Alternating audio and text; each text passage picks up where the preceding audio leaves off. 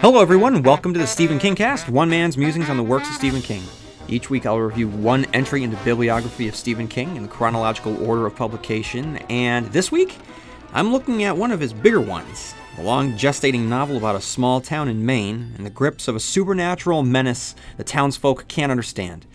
Which sounds like every other Stephen King book, but this one has a dome. That's right guys, this week I'm looking at Under the Dome.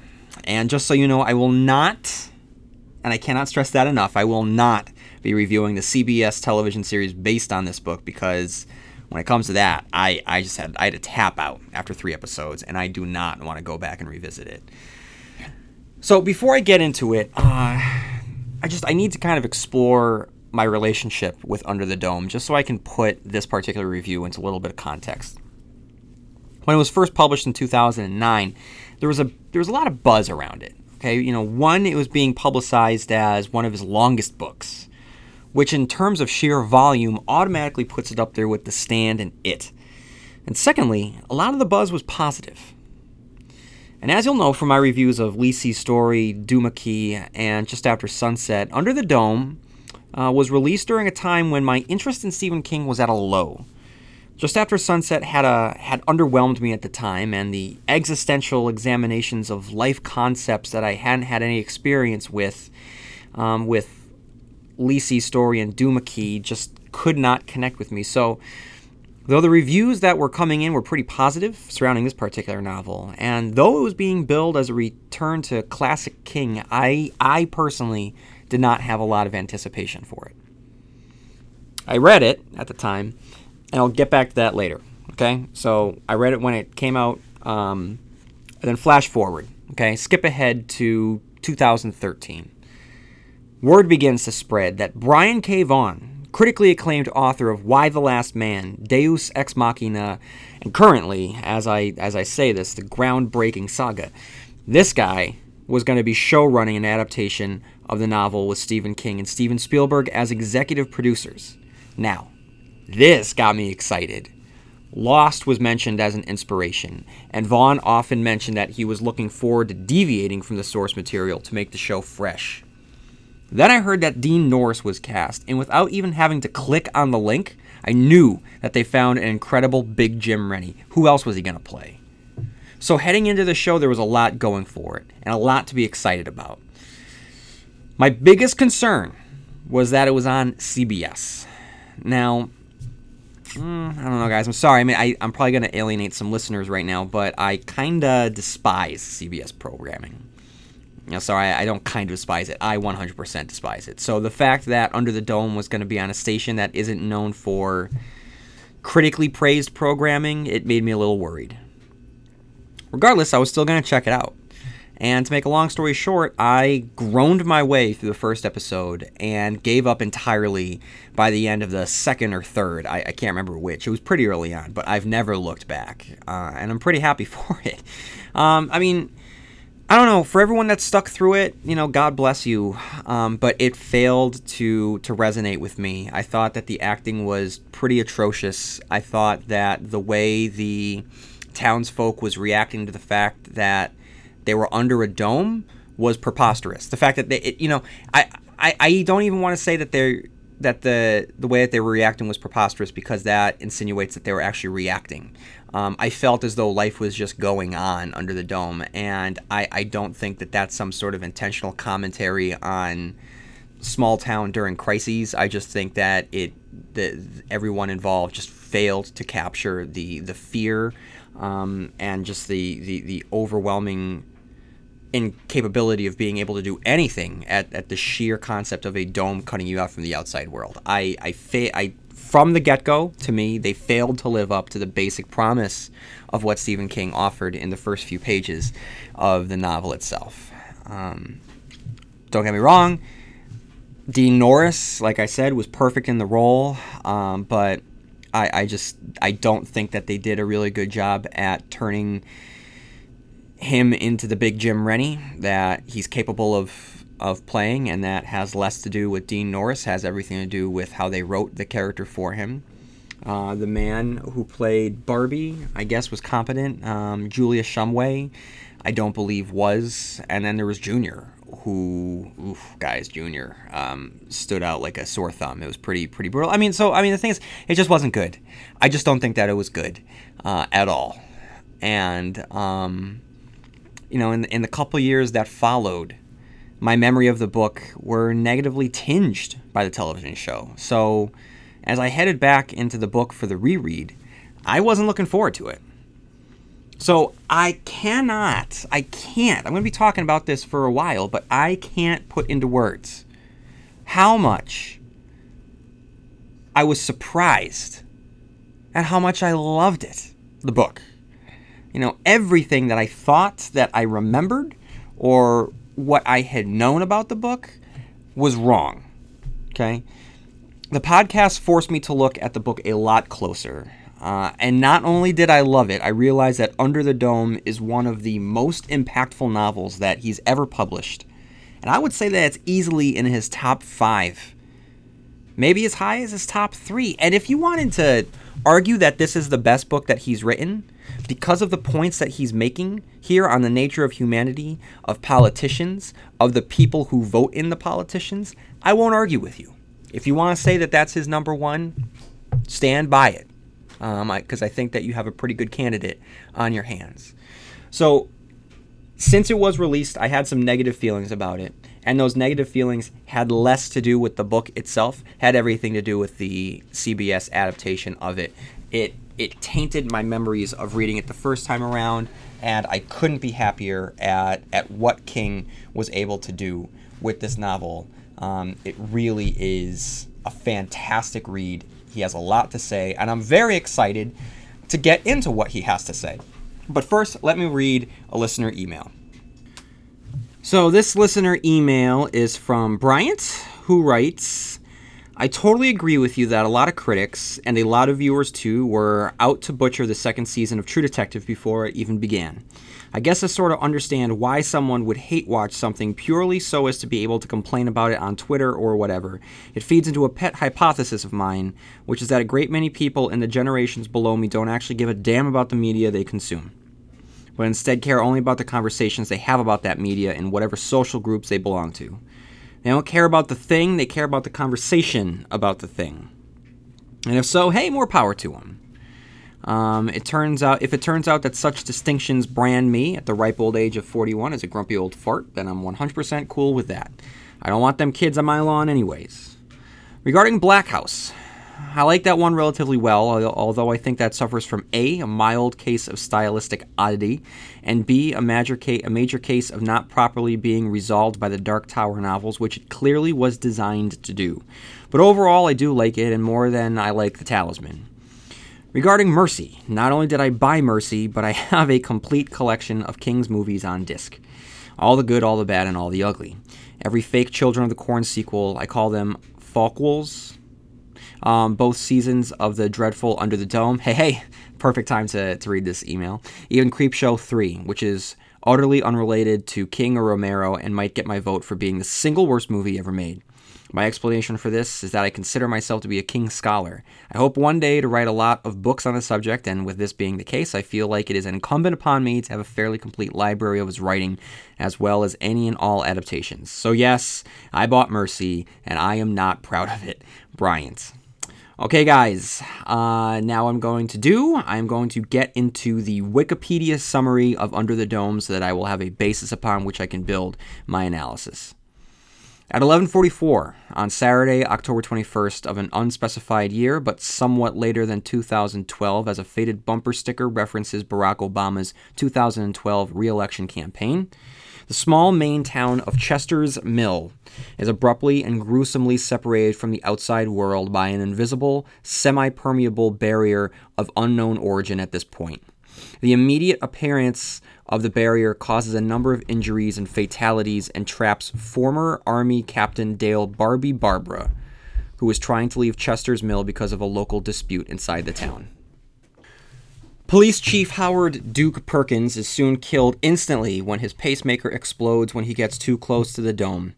This removes the last significant opposition to James Big Jim Rennie, used car salesman and the town's second selectman. Big Jim exerts significant influence within Chester's Mill and seizes the opportunity to use the barrier as part of a power play to take over the town. Big Jim appoints one of his cronies, the incompetent Peter Randolph, as the new police chief. He also begins expanding the ranks of Chester's Mill police with the questionable candidates, including his son, Junior Rennie, and his friends. Junior has frequent migraines caused by an as yet undiscovered brain tumor, which has also begun affecting his mental state.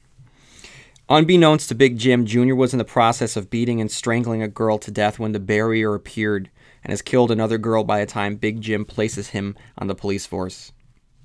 Elsewhere in Chester's Mill, Colonel James O. Cox, who is stationed outside of the dome. So it's not, I don't know why Wikipedia phrased it like that. So it's not elsewhere in Chester's Mill. It's outside, elsewhere in the world. He's not even outside the dome.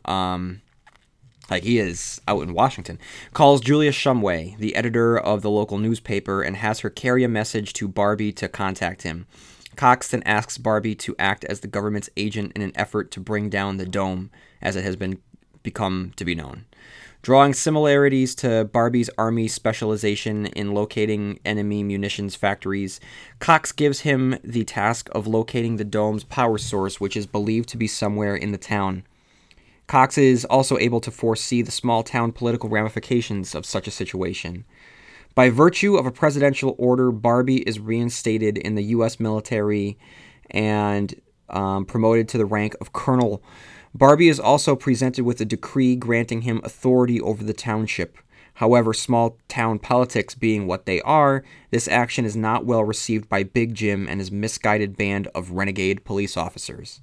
As Big Jim covertly encourages and orchestrates unease and panic among the townspeople to build up his grab for power, Barbie, Julia, and a number of other townspeople attempt to stop things from spiraling out of control. After crossing Rennie's path on several occasions, Barbie is framed and arrested for 4 murders. He is accused of killing Reverend Lester Coggins, who laundered money for Rennie's large-scale meth operation, and Duke's widow, Brenda Perkins, who were both murdered by Big Jim, as well as the 2 girls Junior killed. While Barbie is in jail, other residents track the source of the dome to an abandoned farm.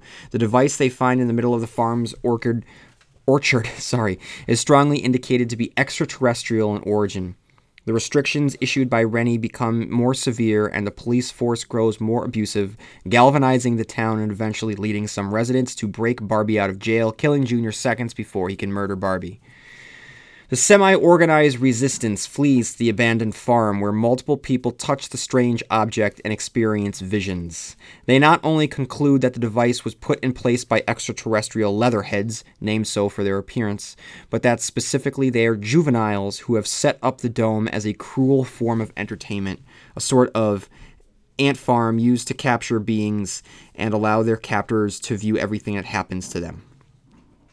On an organized visitors' day, when people outside the dome can meet at its edge with people within, Big Jim sends Randolph and a detachment of police to take back control of his former meth operation from Phil Chef Bushy, who was stopping Rennie from covering up the operations as well as hoarding the more than 400 tanks of propane stored there. Chef wants it all, explaining, "I need it to cook." Big Jim underestimates Chef's capacity for self-defense and meth-induced paranoia. He, as well as the now ostracized head selectman Andy Sanders, whom Chef has introduced to meth use, defend themselves in the meth lab with assault rifles. Many are killed in the ensuing gunfight, and Chef, who is mortally wounded, detonates a plastic explosive device he has placed in the meth production facility. The ensuing explosion, combined with the propane and meth-making chemicals, unleashes a toxic firestorm large enough to incinerate most of the town. More than 1,000 of the town's residents are quickly incinerated on national television, leaving alive just over 300 individuals who gradually die out as the toxic air ensues to restrict their breathing. Among the survivors are the 28 refugees at the abandoned farm, an orphaned farm boy hiding in a potato cellar, and Big Jim and his informal aide, Carter Thibodeau, in the town's fallout shelter. Big Jim and Thibodeau eventually turn on each other over the limited oxygen supply, and Big Jim's worry that Thibodeau might act as a witness against him if they survive. Big Jim stabs and disembowels Thibodeau, only to die several hours later when hallucinations of the dead send him fleeing into the now toxic environment outside. The survivors at the barn begin to slowly asphyxiate, despite efforts by the army to force clean air through the walls of the dome. Barbie and Julia go to the control device to beg their captors to release them. Julia is able to make contact with a single female Leatherhead, no longer accompanied by her friends and thus not caught up in their peer pressure. After repeatedly expressing that they are real sentient beings with real little lives, and by sharing a painful childhood incident with the adolescent alien, Julia convinces the Leatherheads to have pity on them. The dome rises slowly and vanishes, allowing the toxic air to dissipate and finally freeing what is left of the town of Chester's Mill. Analysis. Already, what's fun about the novel is that it opens with a map of Chester's Mill, not only giving us the physical locations of what we'll come to know, but also places this town within the geography of King's other main towns, including TR-90 and Castle Rock. The map gives way to a list of our characters, something that King has never done before, and the inclusion is a fun one. It, pardon my pun, sets the stage for the events to come. Part 1. The Airplane and the Woodchuck. The opening line and subsequent description of Claudette Sanders taking a flying lesson both allows an opportunity to begin to describe the town as well as set up the punchline of the plane smashing into the dome.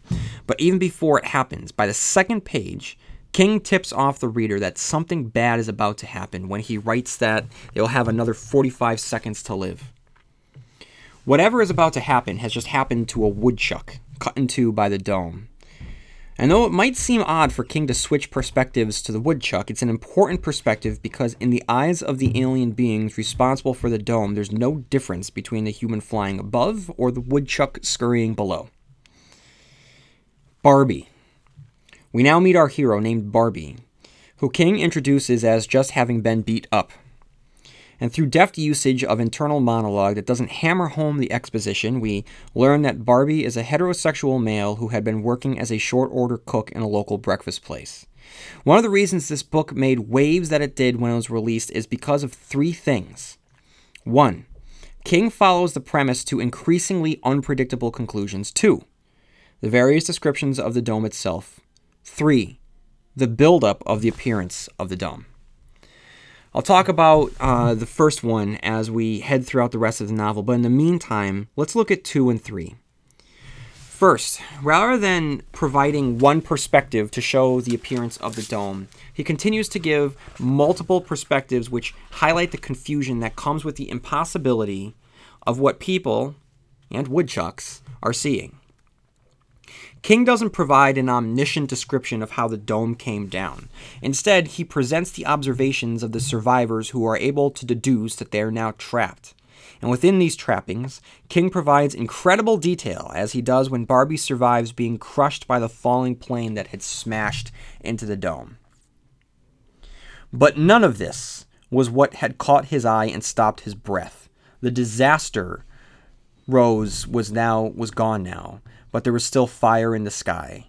Burning fuel, certainly, but it was running down the air in a thin sheet. Beyond it and through it, Barbie could see the main countryside, still peaceful, not yet reacting, but in motion nevertheless. Shimmering like the air over an incinerator or a burning barrel. It was as if someone had splashed gasoline over a pane of glass and then set it alight. Almost hypnotized, that's what it felt like anyway. Barbie started walking back towards the scene of the crash. Junior and Angie. Here we meet Junior, one of our villains of the piece, the Wild Card, who we will learn suffers from headaches and burns anthills for fun. It tells us pretty much everything that we need to know about him. That he wishes ill on everyone around him. He despises hearing the voice of his mother. He wants the plane to crash on top of his father's car dealership. And he sets out to make himself feel better by hurting Angie McCain. The murder of Angie McCain is just as important as the dome itself. While Junior may come across as over the top in his insanity and villainy, it's kind of the point. After all, the dome itself is just a way for the aliens to localize their entertainment, so it's fitting that the first scene that plays out under the dome television screen is a brutal murder. The heightened soap opera that follows is in service to the themes that King is making about entertainment. Highways and byways. King continues to show the effect of the dome coming down in gruesome little ways, a broken neck here, an amputated hand there, before checking back in with Barbie and motorist Sea Dogs, who is on the other side of the dome. After another chaotic incident, the two have an iconic moment of reaching for each other only to find the dome in between. Already, King is giving the dome, not personality, but he's making it incredibly textured, literally. There's a path of dead birds that mark its territory. The smudge higher up where the plane had hit. The continual descriptions of the dome are going to be one of the book's highlights. Barbie, meanwhile, demonstrates the Stu Redman cool under pressure trait. Just as Stu had told Hap to shut the pumps off at the approaching car in the stand, Barbie tells Sea Dogs he's going to have to contact the National Guard to issue a no-fly zone over Chester's Mill. A lot of dead birds. We are introduced to Howard Perkins, the sheriff, by all accounts a good man, but the introduction is to fatten him up for the slaughter, as King drops an ominous line that his wife will always remember the touch in the sunshine, and the next time she saw him after he leaves, he was dead. Meanwhile, King continues to detail the increasing car crashes to near hilarious effect. Barbie and Sea Dogs, known really as Paul Gendron, explore the perimeter of the dome and allow King to explore the physical features like I had mentioned earlier. In this case, a stream is cut in half, and we learn that some of the water can leak through. Cluster Mug. Here we're introduced to Big Jim Rennie, a character teased throughout the perspective of the other characters in town. And King wastes no time in presenting us to Big Jim. He's a ridiculously unlikable character, arriving at the scene of the plane crash and taking over without knowing what's occurring and dismissing what others have already deduced. After a power struggle with Chief Perkins, Perkins touches the dome, causing his pacemaker to explode, effectively giving Big Jim the opportunity to take control for the sake of having control. King then introduces us to Rusty, the physician's assistant to the oft-mentioned Doc Haskell, and Benny Drake, skateboarding child. Now, for someone who captured the truth of childhood in stories such as The Shining, The Body, Firestarter, The Talisman, It, Dreamcatcher, Low Men in Yellow Coats, it's astounding how off the mark he is in this scene with this skateboarding character who spits out the following lines. "Power's back on, dude." And when he's told it's a generator, he replies, "Old school. Stat, baby, cold blue." When asked about his skateboarding skills, he replied, "Only half, but it was toxic." Then, "I'm like, freely radical, cheeky little bugger." So like I said, I mean, that's, like, I read that and I really groaned. Because King's better than that. We then learn a little bit more about Barbie, specifically that he's Captain Dale Barbara, and his involvement in the army should raise the question of whether or not he has anything to do with this. We all support the team. So less than 100 pages in, just as it sinks into our characters that they are isolated in their predicament, King begins to open up the rest of the world. From within their recent prison, the citizens of Chester's Mill watch as Anderson Cooper report about the dome and is pushed back by the military. This is raising the stakes. Who's keeping it grounded in a real, recognizable reality? Barbie heads back to work as a short-order cook, and after hours, he and the owner, Rose, and fellow cook Anson discuss the realities of the situation and what it means for the restaurant. Barbie looks like a leader, a man of logic and discipline, realizing that they'll have to conserve the propane due to the fact that they have no idea how long the dome will last. Junior continues his murderous streak by killing Dodie Sanders, who comes checking in on Angie. The good of the town, the good of the people. We meet Andy Sanders, first selectman, and through his perspective, we get the relationship between he and Big Jim, and he and the town. And though he's for Chester's Mill and appears altruistic, King slips in a little detail about the possibility of going to jail for something that he's involved with. So King is making sure that he's keeping these mysteries going. King then provides a little bit of perspective of the outside world through the conversation between Julius Shumway and Colonel Cox. The military is presented as helpful but realistic, and there's a hint of danger with the implication that all of the Mill's residents will die. It's here during this conversation where we first learn through the characters that it's a dome, which changes the game for the Chester's Mill residents. Big Jim then holds an underground selectmen's meeting in which he basically moves for absolute power, and the others are just too dumb to see it. They underestimate the depths of hatred and anger within this man, who was able to form a band of his goons under the belief that they'll be operating as deputies. One goon in particular should throw up warning bells, and that's Murderous Junior. With less than 200 pages in, King is establishing that the threat is not the dome itself. It's what the dome has allowed to happen. Prayers. Barbie and Julia arrive at the edge of town to have their conversation with Colonel Cox. It's a strange choice on King's part to have them be required to drive to the edge of town to have a conversation with a man on the other end of a telephone. It'd be one thing if he was meeting them on the other side of the dome.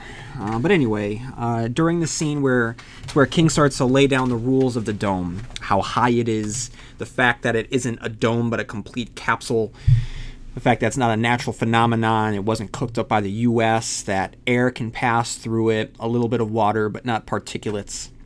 This is where things start to get interesting and shows that King has spent a lot of time thinking about what this dome means for our town. It isn't just that the town is sealed off.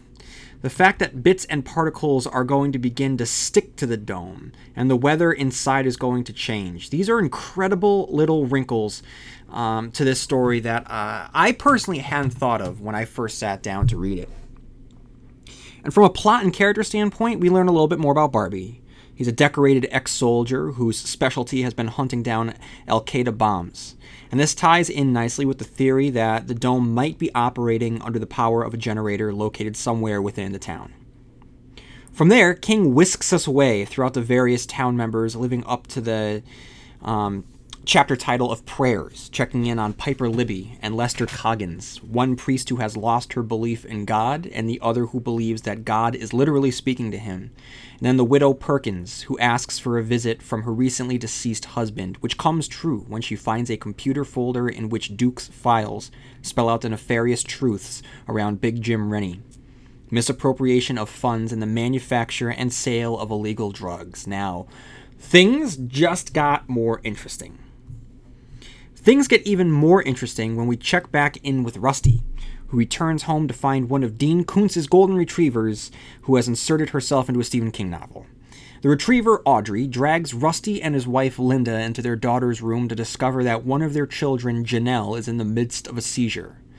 Along with the seizure comes dire warnings about Halloween. King has trapped our characters within the dome and has now established a ticking time bomb. Madness, blindness, astonishment of the heart. We then meet Joe McClatchy, the latest of a long line of children characters, the types of which King has been writing about for years. This character is quickly established in a handful of pages, but that's all that it takes for him to be a larger-than-life figure that makes you want to read more about him.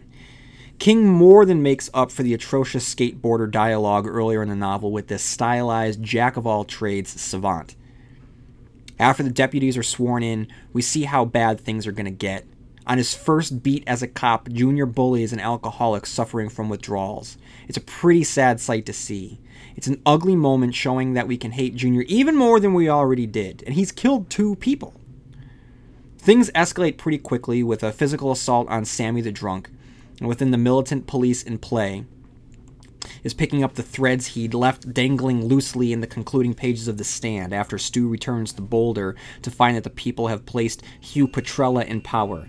And this character, spoken of but never seen, begins to create a dangerous, controlling police force. This, everything that happens under the dome, is the logical continuation of that idea. This is not as bad as it gets. The previous chapter ended with the foolish actions of Rory Dinsmore, who blew his own face off. What follows is pure chaos, as the overeager deputies begin to abuse their power and Rusty does what he can for Rory, who begins to utter warnings about Halloween. King knows that the premise of the dome will not be enough. He needs to build in more mysteries, and the ticking time bomb of the fire at Halloween is a perfect hook to keep readers engaged. After the demonstration of police brutality by the deputies, King throws a wrench in the works with the fact that the president is invoking martial law and placing Barbie in charge. Immediately, our tensions rise because it shows how much the outside does not understand of the helplessness of Barbie in this situation. Barbie meets up with Mrs. Perkins, the late sheriff's wife, for advice on how to navigate the politics of the town now that he's been promoted. And King continues to lay on the dome imagery. On page 251, we have the declining sun wasn't a ball. It was a huge red bow tie shape with a burning circular center. The western sky was smeared, as if with a thin film of blood that shaded to orange as it climbed.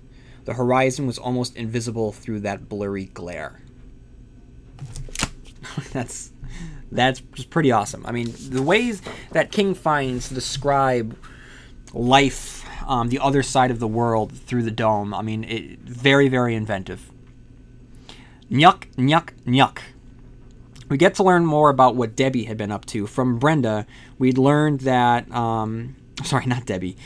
We learn more about what Rennie has been up to. From Brenda, we learn that he had been manufacturing drugs, and here we learn specifically that's meth. Barbie, Brenda, Dale, and Andy have their meeting in which Barbie reveals his newfound position in the town, ordered by the president, and becomes a mental cat and mouse game, with Rennie reading between the lines within the message and establishing the upcoming conflict when Big Jim becomes really Big Jim and declares himself overlord of Chester's Mill. The fallout continues, in which we see Big Jim's ambitions and threat to his power begin to take center stage. He openly defies the president's orders, dismisses the president's authority, and blackmails Andrea by using her pill addiction to his advantage.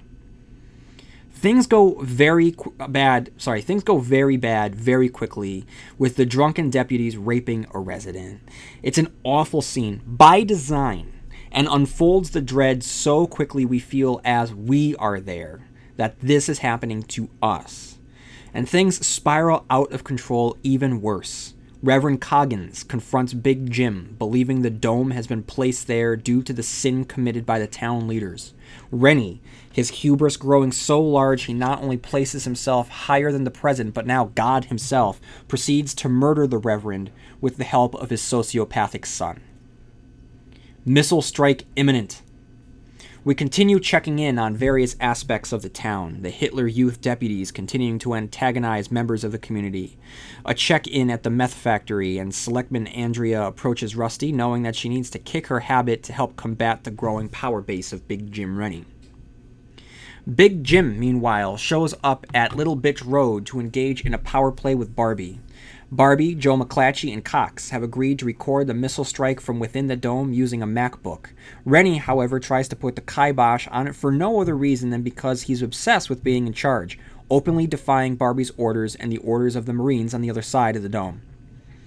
There's a great power play by Barbie where he uses the feed to his advantage, showing Rennie for who he is, which is great for the moment, but only serves to enrage Rennie further. King gives us a great perspective of the missile strike, from the fighter pilot to the residents of New England towns watching in concern as the jet flies low and as the missile flies overhead. The chapter concludes with the missile exploding, but, unsurprisingly, it's unable to break the dome.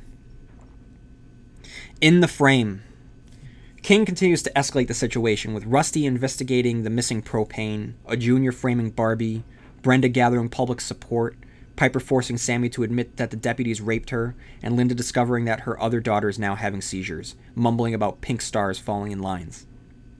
This is followed up immediately by the Massachusetts children who are stuck in town without their mother, who began to expand upon the pink stars warning, talking about Chef. Now we know that the meth is somehow involved.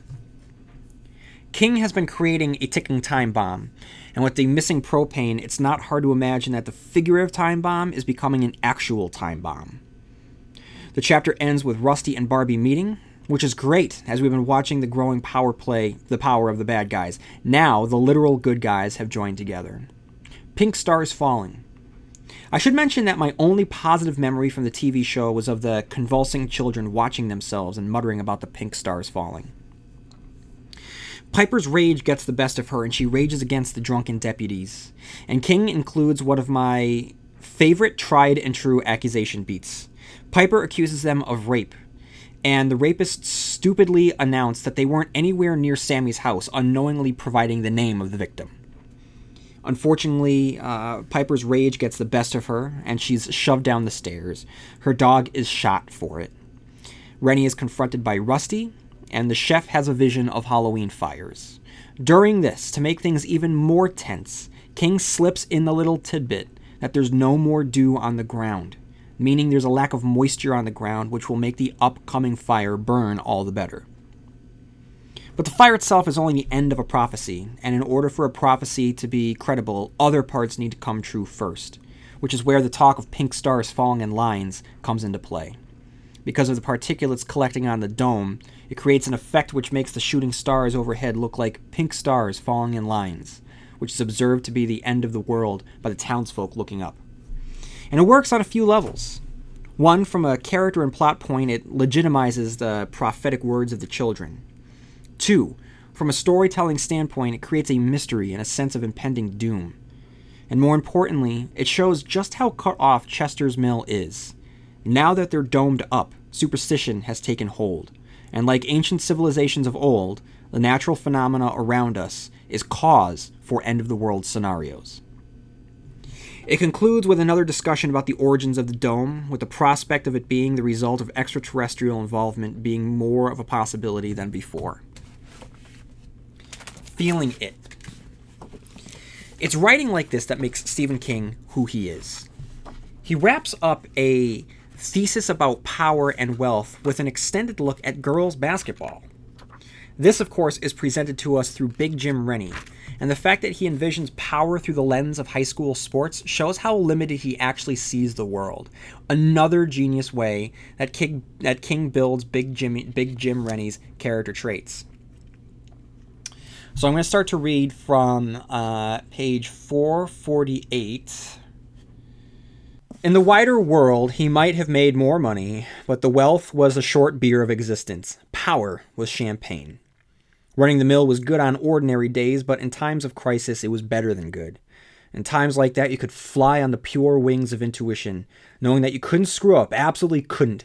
You could read the defense even before the defense had coalesced, and you scored every time you got the ball. You were feeling it, and there was no better time for that to happen than in a championship game. This was his championship game, and everything was breaking his way. He had the sense, the total belief, that nothing could go wrong during this magical passage. Even things that seemed wrong would become opportunities rather than stumbling blocks, like Hannah's desperation half-court shot that had brought the whole Derry Civic Center to its feet, the Mills fans cheering, the Castle Rockers raving in disbelief. Feeling it.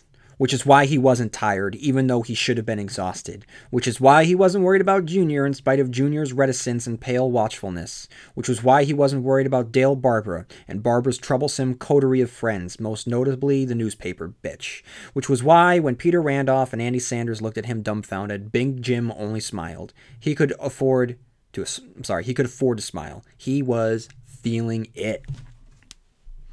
Throughout the town, the characters begin drawing their plans together. Barbie realizing that the Rennies are about to move against him, and in preparation, he creates an insurance policy in the form of Duke's investigation against Big Jim. Then things go from worse to dangerous. The all fragile civility of life within the dome shatters as a riot breaks out at the supermarket, a riot carefully orchestrated by Big Jim Rennie to ensure his control over the town. Things get even worse as Brenda does not listen to Barbie and heads out to confront Big Jim herself, believing that her threat to him will be enough. Of course she's wrong, and after confronting him, he quickly kills her, throwing the fate of Barbie and the town into unknown jeopardy. At this point, the novel is like a small-town Game of Thrones, with a war over the top spot in town, each side with their allegiances and power plays which may or may not work out. In the Jug. Hey, here's a neat little coincidence, or an example of Stephen King's psychic abilities. Joe McClatchy thinks about how much he likes the acclaimed comic book writer Brian K. Vaughan, author of Y the Last Man, Ex Machina, Doctor Strange, The Oath, presently Saga, like I've talked about already. The reason that I'm bringing this up, and the reason this is so neat, is because, like I said earlier, Brian K. Vaughan will go on to become the executive producer of the CBS adaptation for Under the Dome. We're halfway through the book, and here's where it really starts to rev up. The Gestapo come for Barbie, who is now working at the hospital. Barbie handles himself well, knowing that he'll be used as a scapegoat, and tries to rationalize the situation with anyone that will listen, even while Jim stokes the fire for his own purposes. Meanwhile, Joe and his friends head off with a Geiger counter to discover the transmitter responsible for the dome. The fact that it's 3 kids makes it so fun, and it's easy to imagine an alternate version of the story where these 3 were the stars. Salt. Just because the bad guys are winning at the moment doesn't mean that the good guys are giving up. Shumway meets with the officers, Linda and Jackie, and Piper has another talk with the god that she doesn't believe in which King interweaves God's creation with auto mechanics. On page 563. But heaven's not the point, she resumed. The point right now is trying to figure out how much of what happened to Clover was my fault. I know I have to own some of it. My temper got the best of me. Again, my religious teaching suggests you put that short fuse in me to begin with, and it's my job to deal with it, but I hate that idea. I don't completely reject it, but I hate it. Makes me think of how when you take your car to get repaired, the guys in the shop always find a way to blame the problem on you. You ran it too much. You didn't run it enough. You forgot to release the handbrake. You forgot to close your windows, and the rain got in the wiring. And you know what's worse? If you're not there, I can't shove even a little blame off on you. What does that leave? Effing genetics. And she continues, it's just, I just love taking that huge concept and tying it to something so everyday that we can all relate to. And that's just why Stephen King excels at what he does. The players gather together to discuss Barbie's innocence while in the jail cell. While being interrogated, Barbie realizes that between Junior's inflamed eye and garbled speech, something's very wrong with him. Junior firebombs the newspaper office while framing Barbie's supporters, which is frustrating. All of this is frustrating, but in a good way. All it takes is a second to think about how illogical this is. The newspaper has been pro-Barbie, so why would supporters burn it to the ground? It clearly looks like a frame job, but I think that's what's so maddening. It's just a little too close to real life. When we have people in power, or who are seeking it, that blatantly lie, and these lies are gobbled up by so many people as truth. It's a terrifying aspect of society that's more frightening than any dome. Ashes. As the newspaper office burns, Rusty examines the dead bodies that the officers claim were killed by Barbie, and during the examination, he discovers the pattern on Lester Coggins that matches Big Jim's gold-plated baseball. It's a great moment for our heroes, but the town is so firmly in the grips of Big Jim Rennie that it almost doesn't matter that they have evidence. I mean, what's evidence? Who cares about evidence? The tide feels like it's beginning to turn, with Julia joining with Andrea, who has finished going through withdrawals, and they plan to break Barbie out of prison. Play that dead band song. Cox steps in, verbally anyway, to inform Rennie that they're releasing as much information as they can about him to the press to paint him in a bad light. And during the conversation, King connects his universe to Lee Child's when Cox name drops Jack Reacher, which is really fun. There's about 400 pages left, and we can start to see the end approaching. Jackie, with Piper, realizes that they have to openly rebel against Big Jim. Rusty, Romy, and the kids head towards the dome generator, and Junior begins to fall apart. His eye bulging, one side of his face freezing, his speech slurred. It all feels like we are entering the point of no return. And then the end game begins to reveal itself when Rusty touches the dome generator.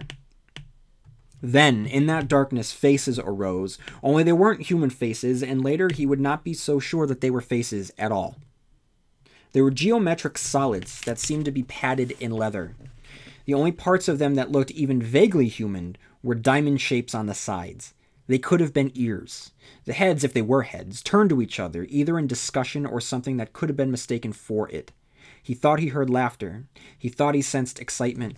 He pictured children in the play yard at E Street Grammar, his girls perhaps, and their friend Deanna Carver exchanging snacks and secrets at recess. All this happened in a space of seconds, surely no more than 4 or 5, then it was gone. The shock dissipated as suddenly and completely as it did when people first touched the surface of the dome. As quickly as his lightheadedness and the accompanying vision of the dummy in the crooked top hat. He was just kneeling at the top of the ridge overlooking the town and sweltering in his leaden accessories. Yet the image of those leather heads remained, leaning together and laughing in obscenely childish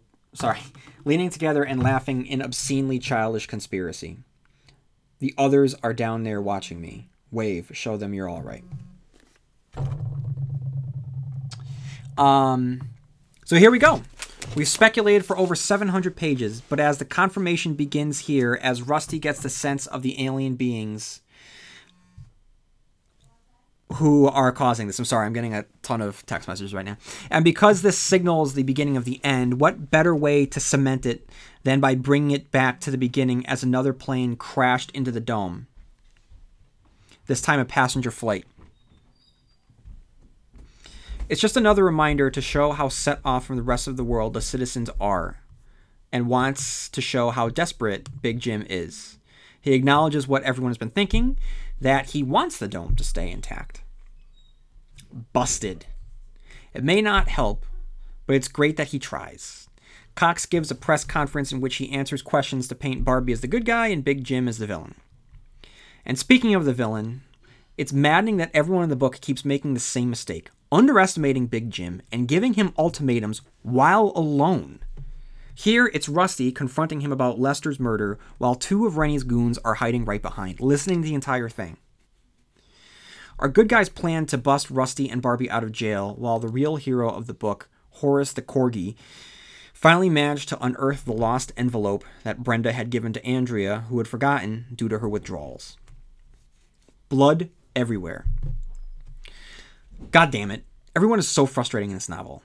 It looks like Andrea is going to be the next person to go at Rennie alone.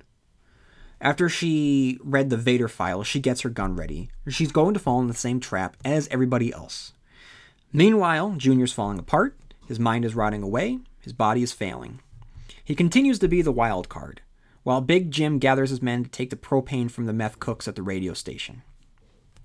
King takes a break from building the crescendo to give us a quiet moment that's as resonant as anything else in the book.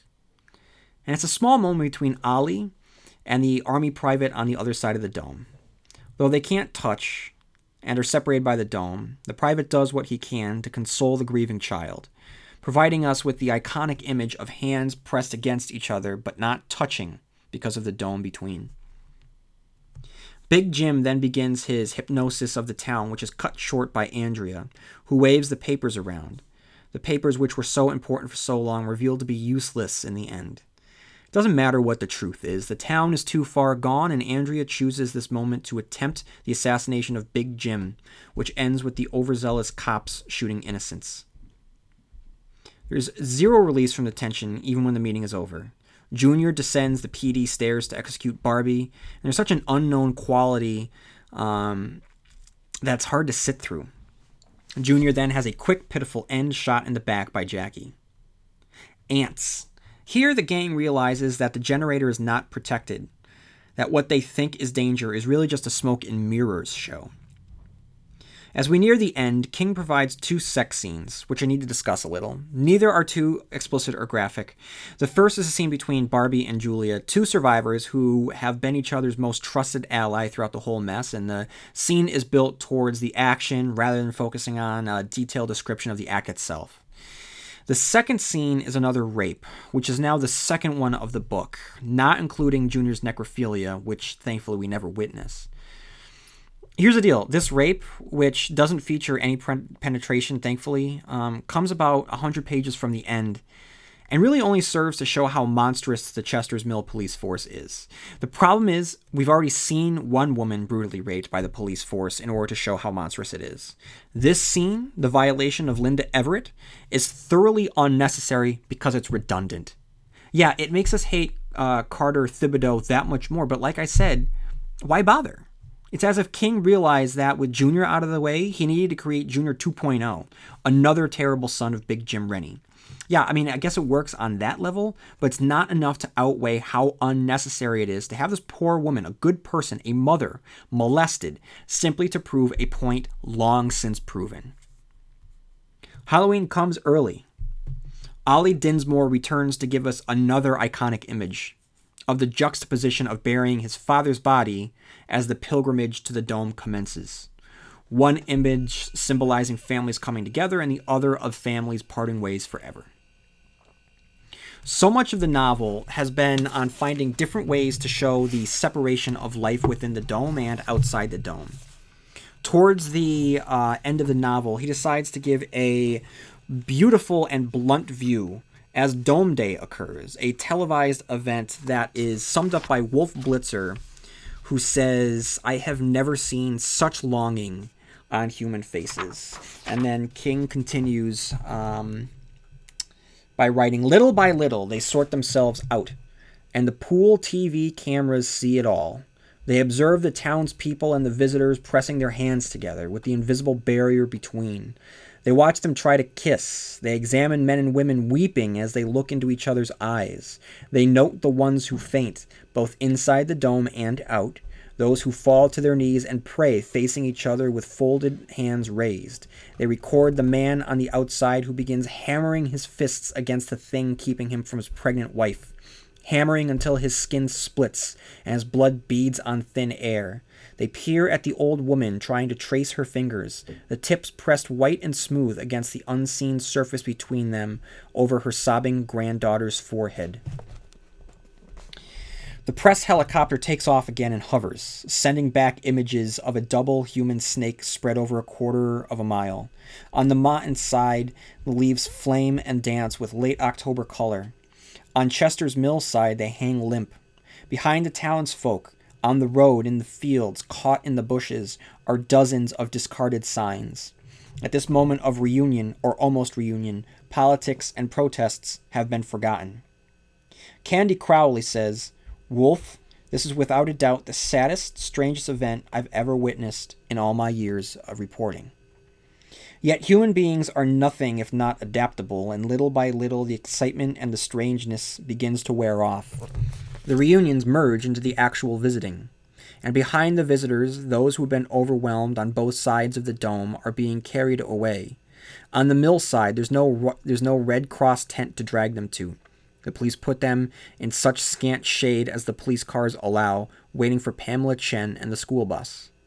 In the police station, the WCIK raiding party is watching them with the same silent fascination as everyone else.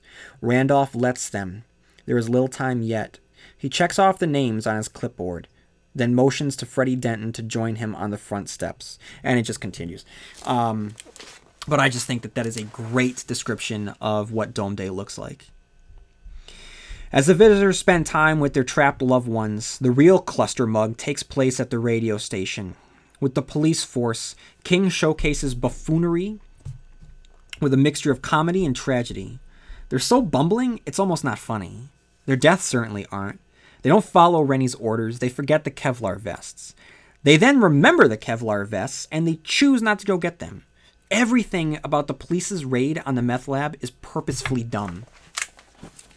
And then the end begins on page 981, when Chef and Andy explode the lab and the propane tanks along with it.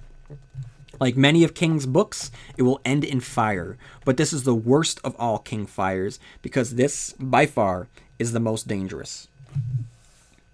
Barbie has one moment of clear, premonitory terror, one moment when the worst is still ahead. Then, 4 miles distant, a brilliant white spark flicks the hazy sky, like a stroke of lightning that goes up instead of down. A moment later, a titanic explosion hammers a hole straight through the center of the day.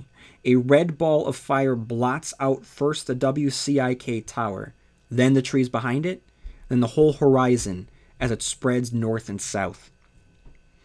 The people on Black Ridge scream but are unable to hear themselves over the vast grinding, building roar as 80 pounds of plastic explosive and 10,000 gallons of propane undergo an explosive change. They cover their eyes and stagger backwards, stepping on their sandwiches and spilling their drinks. Thurston snatches Alice and Aiden into his arms, and for a moment Barbie sees his face against the blackening sky, the long and terrified face of a man observing the literal gates of hell swing open and the ocean of fire waiting just beyond. "We have to get back to the farmhouse," Barbie yells. Julia is clinging to him, crying. Behind her is Joe McClatchy, trying to help his weeping mother to her feet. These people are going nowhere, at least for a while. To the southwest, where most of Little Bitch Road will, within the next 3 minutes, cease to exist, the yellowy blue sky is turning black, and Barbie has time to think with perfect calm. Now we're under the magnifying glass. The blast shatters every window in the mostly deserted downtown, sends shutters soaring, knocks telephone poles askew, rips doors from their hinges, flattens mailboxes. Up and down Main Street, car alarms go off. To Big Jim Rennie and Carter Thibodeau, it feels as if the conference room has been struck by an earthquake. The TV is still on. Wolf Blitzer is asking, in tones of real alarm, "What's that? Anderson Cooper, Candy Crowley, Chad Myers, Soledad O'Brien. Does anybody know what the hell that was? What's going on?" At the Dome, America's newest TV stars are looking around, showing the cameras only their backs as they shield their eyes and stare towards town. One camera pans up briefly for a moment, disclosing a monstrous column of black smoke and swirling debris on the horizon. Carter gets to his feet. Big Jim grabs his wrist. "One quick look," Big Jim says, "to see how bad it is. Then get your butt back down here. We may need to go to the fallout shelter." Okay. Carter races up the stairs. Broken glass from the mostly vaporized front doors crunches beneath his boots as he runs down the hall. What he sees when he comes out on the steps is so beyond anything he has ever imagined that it tumbles him back into childhood again, and for a moment he freezes where he is, thinking, it's like the biggest, awfulest thunderstorm anyone ever saw, only worse. The sky to the west is a red-orange inferno surrounded by billowing clouds of deepest ebony. The air is already stenchy with exploded LP. The sound is like the roar of a dozen steel mills running at full blast. Directly above him, the sky is dark with fleeing birds. The sight of them, birds with nowhere to go, is what breaks Carter's paralysis. That, and the rising wind he feels against his face. There has been no wind in Chester's Mill for 6 days, and this one is both hot and vile, stinking of gas and vaporized wood. And it goes on, but I mean, it's just amazing. It's just so intense. The fire behaves like a living thing, a voracious animal that raises the town in a span of mere minutes. Once it consumes everything it can, it disappears, leaving poison in its wake. And our heroes huddle up against the dome to suck in the air, barely being pushed through the dome by high-powered fans on the other side. Survivors. King gives us the grimmest view of any of his books to date. If life within the dome is the world itself, then this is a decimation even greater than that of the Stand. Only 397 of the mill's 2,000 residents survived the fire, most of them in the northeast quadrant of town. By the time night falls, rendering the smudged darkness inside the dome complete, there will be 106. When the sun comes up on Saturday morning, shining weakly through the only part of the dome not charred completely black, the population of Chester's Mill is just 32. With the end approaching, the survivors navigate the blame to be had. Though it was the aliens who placed the dome, it was the citizens who brought ruin upon themselves. And while it might have been Big Jim Rennie, who voted him in the first place? The narrative gets sectioned off in 3 parts. The story of Ollie Dinsmore, the last remaining member of a family of suicides who refuses to die. The last stand of Big Jim Rennie hiding out in the bunker, and the survivors sucking air through the dome.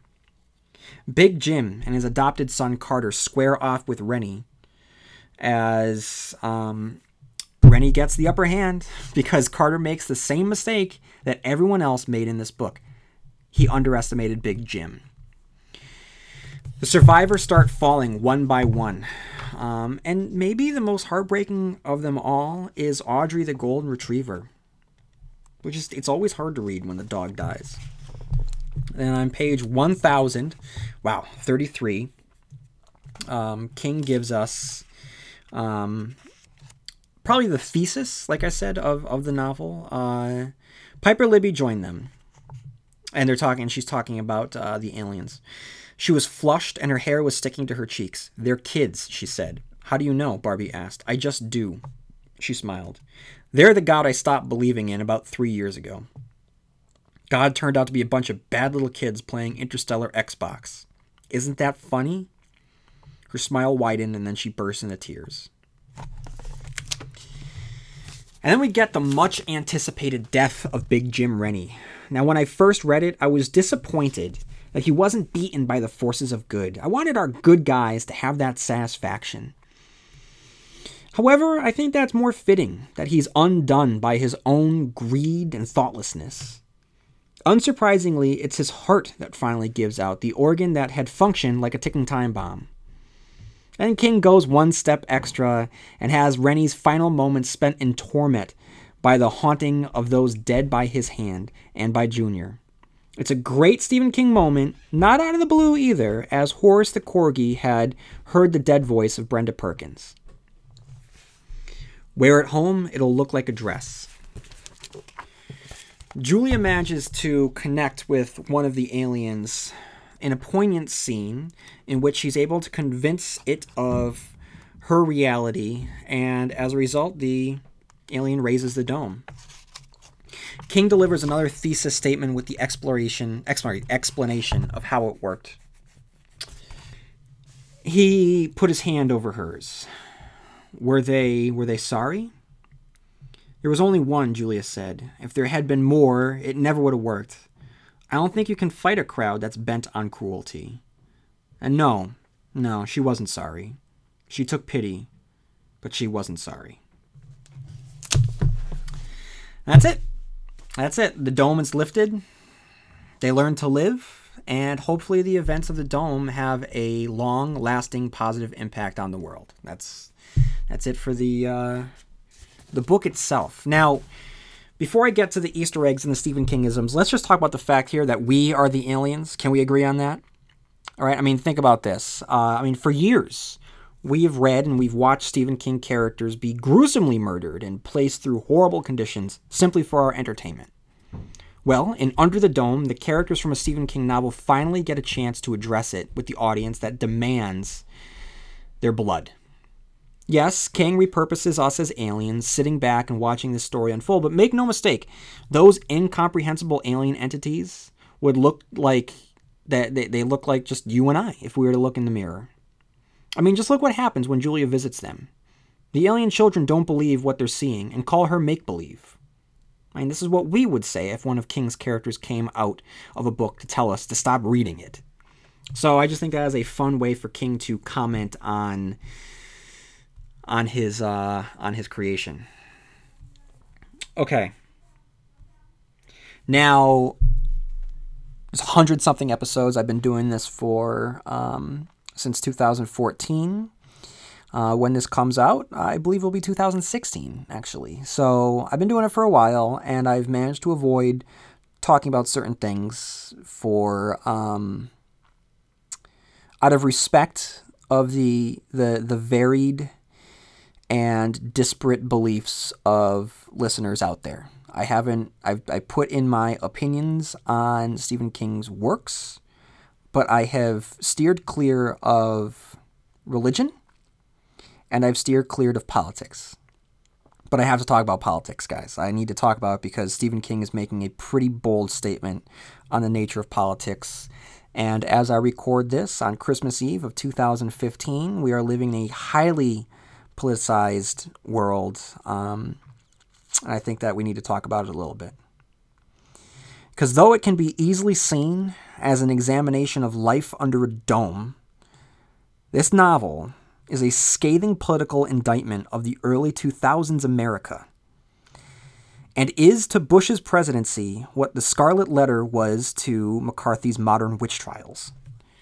Throughout the novel, though published during the earliest days of Obama's presidency, Bush's reign is still fresh in the minds of both the reader and especially the writer, who criticizes the former president's handling of Iraq on multiple occasions throughout the course of this story. And if this is a critique of the president during the time when the book was published, is he also critiquing our foolishness? I mean, just look at the scene in which Rory decides to shoot at the dome, thinking that the bullet will do what the plane and the cars couldn't, burst through the dome itself. Not only is he moronic for this action, but the condemnation continues with Lester Coggins, who believes that the boy's blinding as the bullet ricochets back and bursts his eyeballs is a sign from God. Or how about the complete misunderstanding of how to deal with the dome itself? The president orders that Barbie is placed in charge, as if the order itself will be enough to rectify the situation of life within the dome. And is this an allegory for military decisions made on foreign soil, an ocean away? On page 229, he gives us, and if it works, feel free to have the federal agency of your choice come and arrest me. But if we stay cut off, who in here is going to listen to me? Get it through your head. This town has seceded, not just from America, but from the whole world. There's nothing we can do about it, and nothing you can do about it either. You know, it's just that there is Barbie saying these thoughts to Cox. Okay, and then we got Big Jim. So Big Jim is in the epicenter of the political critique, as Julia summarizes on page 349. Julia sighed and ran her hands through her hair. Jim Rennie thinks if he just keeps all the control in his own hands, things will eventually come right side up. For him and his friends, at least. He's the worst kind of politician. Selfish, too egocentric to realize he's way out of his league, and a coward underneath that bluff, can-do exterior of his. When things get bad enough, he'll send this town to the devil if he thinks he can save himself by doing so. A cowardly leader is the most dangerous of men. You're the one that should be running this show. That's intense. Like the Bush years, Big Jim takes advantage of fear and uses it to keep his power base. When the town sees pink stars falling, Big Jim sees the fear in their eyes and knows he can exploit it much in the way that the country was kept in the grips of fear following 9/11 with the terror alerts, the spin zones, the over-analyses of news stories, the lie which led us to war with Iraq. Pink stars falling is simply an allegory for the world we find ourselves currently living. So when Barbie finds himself scapegoated for political gain, it is not a surprise that he's threatened to be waterboarded. The torture technique was one of those buzzed about hot topics during Bush's presidency, so it was just a matter of time before King worked it into the book itself. It should be noted that while the novel is an indictment of Bush's presidency, the military are never roped into the critique. That's why it's important that Barbie, the military figure, is the star. He's the sole voice of reason throughout the novel. And on the outside of the dome, Cox is a problem solver who is completely in support of the citizens of the dome. At no point does he give up trying to help. And so that's an important thing to note. So let's talk about Barbie a little bit. He's an interesting Stephen King lead. Most Stephen King leads could be characterized as being pretty stiff, but Barbie has a roguish quality about him. First appearing being run out of town after a bar fight the night before. Yet he's more than just a scoundrel, but a stand-up hero. He's military. He's a problem solver. He does what he can. He's logical. He's rational. He's funny. So I really liked Barbie as a character. I remember not really liking him that much the first time around, but the second time around, I really liked this characterization. And again, I thought that it was very, very cool the way that King represented the military through Barbie and through Colonel Cox. All right, let us talk about Big Jim Rennie. Here's the deal. He's Stephen King's greatest villain of his more recent novels and is easily within his top 5 of all time. And actually, to be perfectly honest, he may very well be his number 1. Sure, he can't shapeshift into a clown, and he isn't a demonic wizard who roams the highways. Pennywise and Randall Flagg are larger-than-life comic book characters who function as legitimate boogeymen. They're monsters through and through, and their existence is actually comforting because one can easily deduce that if there's a universe that has spawned such monstrous villainy, then there has to be an opposing force. This is why Big Jim is so important. He isn't cartoonish. He isn't a monster who lurks within the sewers. He's an opportunistic blowhard who is frightened of a larger world and seeks to consolidate the power he has within the world he knows by any means necessary. He's the most human of Stephen King's top villains, but nothing about him is humane. It'd be one thing if he believed he was the villain, but King never makes it that easy for us. He's as despicable as he is because he justifies his own actions, whether those actions be the murder of his wife, the murder of Lester Coggins, the drug ring operation, the blackmail and extortion, the threats, the dictatorship he builds for himself, the defiance of the president, the United States military, and God himself. Big Jim Rennie is single-handedly my number 1 reason to read this book, and why this book is so engaging. His character is a wonderfully detailed examination on the type of men that we should be careful of, the ones that we should watch out for. The wheelers and dealers who somehow manage to charm enough people and create a passionate power base that may always be the minority, but speak louder and angrier than the majority. And I'm not going to lie or mince words or not speak up here for fear of losing listeners or turning this podcast into political discourse, but I feel that the tale of Big Jim Rennie is frighteningly truthful, and he is the villain he is because he's so recognizable. Shades of Rennie can be seen in Donald Trump's bloviating, hate-fueled speeches where he presents no solution, but instead tears down opposition simply because he seeks to retain his current position. At no point does Rennie have a plan. He simply gets in the way of others with a plan because he needs to be in charge and be, quote-unquote, the best. Now, Rennie isn't the first time King has tackled the corruption and danger of the politician. We've seen it with Buster Keaton, and most famously Greg Stilson, whose story is dangerously close to Trump's rise to the top of the GOP, by the way. Everyone who encountered Stilson thought 3 things. 1, he's insane. 2, he's a bully. 3, he'll never be president because he's so over the top people will see right through him. Much of this applies to Big Jim, who has long been a quiet monster in the town, but one out in the open nevertheless. Everyone knew he was corrupt, but accepted it. With the dome up, the monster unfurls his wings and lets his fire fly. It's his opportunity to claim the total control he's always wanted now that the outside system no longer applies, much in the way that Flagg had managed to do the same with Las Vegas in the pages of The Stand. And through it all, his entire arc and danger is undercut by a joke that his day job is a used car salesman. This profession is the go-to reference for an untrustworthy huckster, showing us that through all of his ambition, he's nothing but a stereotype, a cliche, a joke.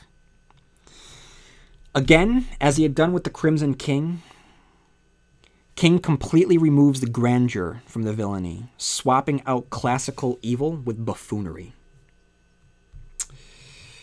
Okay, guys, let's talk about Stephen Kingisms. The first is which, childish aliens playing with our lives. This is very similar to the Tommyknockers, who are very childish in nature. Number 2, small town enclosed by an alien force, which is very similar to Tommyknockers. Number 3, the imbalanced, short-tempered wild card who hates his nickname. Junior hates his nickname much like Buster Danforth Keaton hated his. Number 4, the faithless priest. This began with Father Callahan back in Salem's Lot. Here we have the Reverend Piper Libby, the preacher who refers to God as not there.